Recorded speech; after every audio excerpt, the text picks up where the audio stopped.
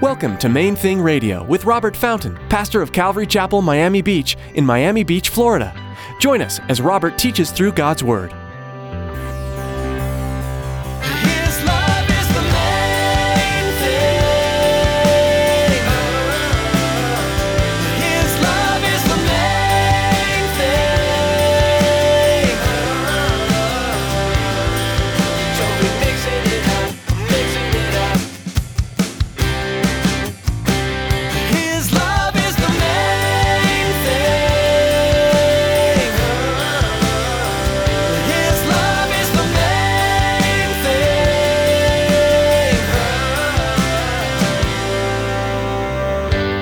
First one, conduct unbecoming a Christian.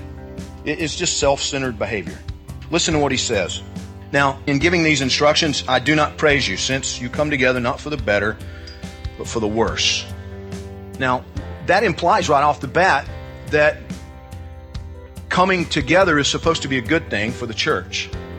You know, remember, church attendance, to look at it that way, it's not really a biblical understanding of what we do here. In today's message, Pastor Robert will share with you some behaviors that are unbecoming of a Christian.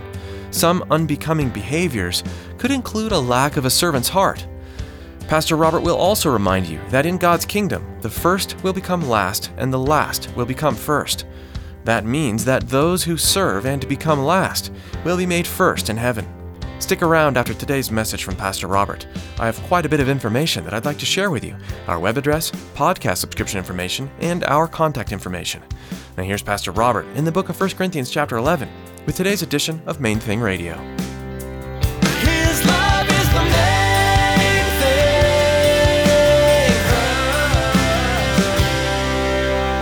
As we've worked our way through 1 Corinthians, I'll just remind you that Paul planted the church in Corinth. The book of Acts tells us he was there 18 months. He knew these people. He loved them.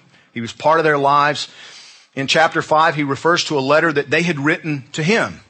And now he's responding. He's replying to their questions and their concerns. He makes that very clear. In this section, now he really gets into some practical stuff. What we look at, the little subheading, the paragraph heading in my Bible says, conduct at the Lord's Supper. That's true as far as it goes, but I think it's actually inadequate to express what he is really doing in this passage.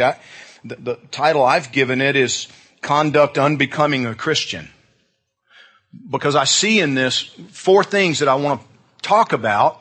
The first two are don'ts, if you will. Conduct unbecoming a Christian. But then the last two are some practical instructions for living out our Christian faith in practical ways with other people. The Bible is such a practical book. When I say that to people quite often, I get kind of a blank stare or, skeptical, response or whatever.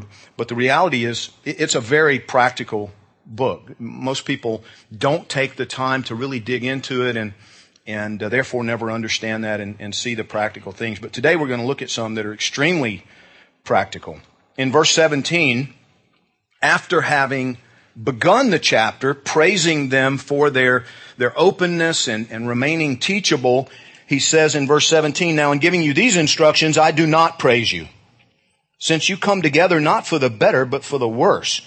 For first of all, when you come together as a church, I hear that there are divisions among you. And in part I believe it, for there must also be factions among you, that those who are approved may be recognized among you. Therefore, when you come together in one place, it is not to eat the Lord's Supper. For in eating, each one takes his own supper ahead of others. And one is hungry, and another is drunk. What, do you not have houses to eat and drink in? Or do you despise the church of God and shame those who have nothing? What shall I say to you? Shall I praise you in this? I do not praise you. For I received from the Lord that which I also delivered to you, that the Lord Jesus, on the same night in which he was betrayed, took bread, and when he had given thanks, he broke it and said, take, eat, this is my body, which is broken for you. Do this in remembrance of me. In the same manner, he also took the cup after supper, saying, this cup is the new covenant in my blood. This do as often as you drink it in remembrance of me. For as often as you eat this bread and drink this cup, you proclaim the Lord's death till he comes. Therefore, whoever eats this bread or drinks this cup of the Lord in an unworthy manner will be guilty of the body and blood of the Lord. But let a man examine himself, and so let him eat of the bread and drink of the cup. For he who eats and drinks in an unworthy manner eats and drinks judgment to himself, not discerning the Lord's body. For this reason many are weak and sick among you, and many sleep. For if we would judge ourselves, we would not be judged. But when we are judged, we're chastened by the Lord, that we may not be condemned with the world. Therefore, my brethren, when you come together to eat, wait for one another. But if anyone is hungry, let him eat at home, lest you come together for judgment. And the rest I'll set in order when I come. In other words, Paul says, there's a lot more that I need to bust your chops about, but it can keep. When I get there, we'll deal with that. 4 things, as I said. The first one, conduct unbecoming a Christian. It is just self-centered behavior.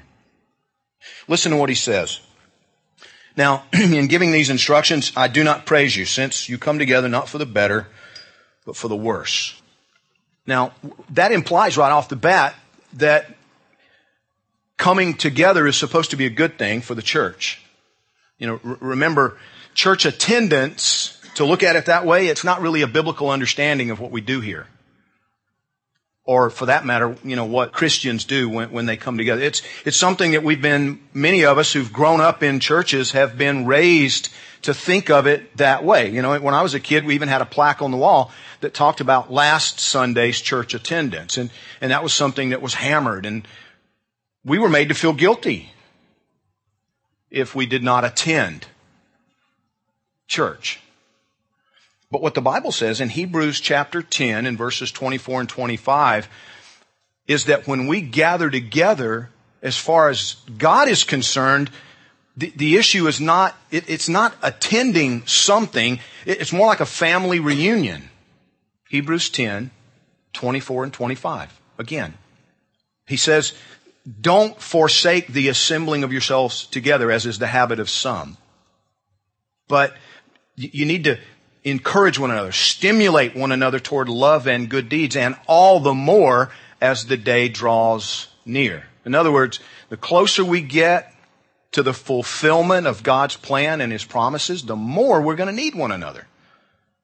And it's not just a spectator kind of a thing where you go, you attend, you listen, and you leave. The idea is that you come together as a family, you get to know each other, you plug into each other's lives, you support and encourage each other, you're there for one another. The Bible says Jesus is making us one, and that when He's finished, we will be closer than blood. Now, how can that be?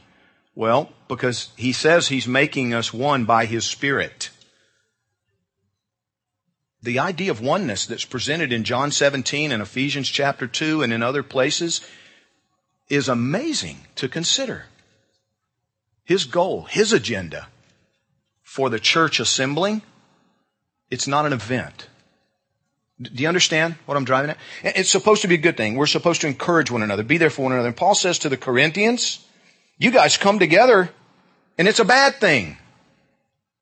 You don't come together for the better, but for the worse. Now, it's heartbreaking, but that's too often a description of what happens on Sunday mornings. Right?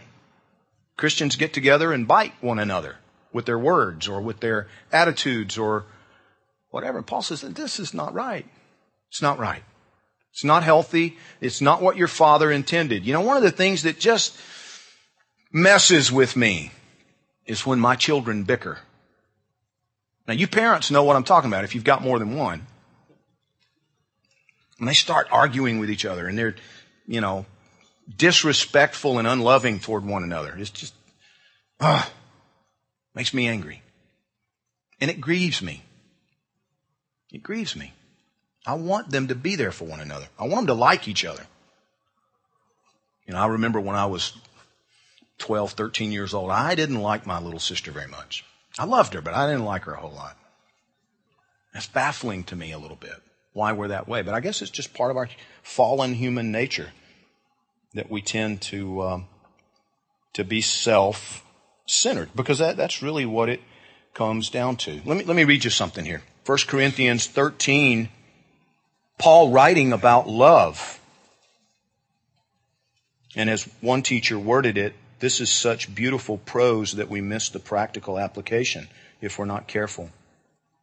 Though I speak with the tongues of men and of angels, but have not love, I've become sounding brass or a clanging cymbal. And though I have the gift of prophecy and understand all mysteries and all knowledge, and though I have all faith so that I could remove mountains, but have not love, I'm nothing.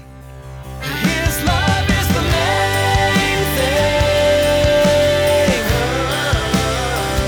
His love is the main thing.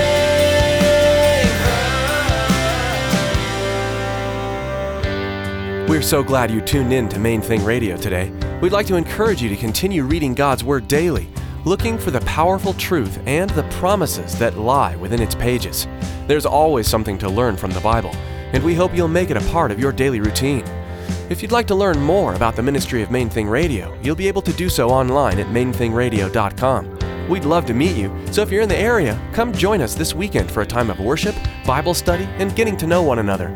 We meet weekly on Sundays, plus we have gatherings throughout the week we'd love to include you in. Find out more by giving us a call at 305-531-2730. That's 305-531-2730. If you'd like to hear more of Pastor Robert's messages, you can find them at mainthingradio.com. You can subscribe to our podcast too, and here's Tracy to tell you more. Life these days moves fast. From one appointment to the next, most of us race through our days with blinding speed. Those in-between moments are great opportunities to connect with God. Subscribe to the Main Thing Radio podcast to enjoy messages like you heard today, anytime, anywhere. Simply log on to mainthingradio.com and click on the podcast button. Thanks for tuning in today to Main Thing Radio.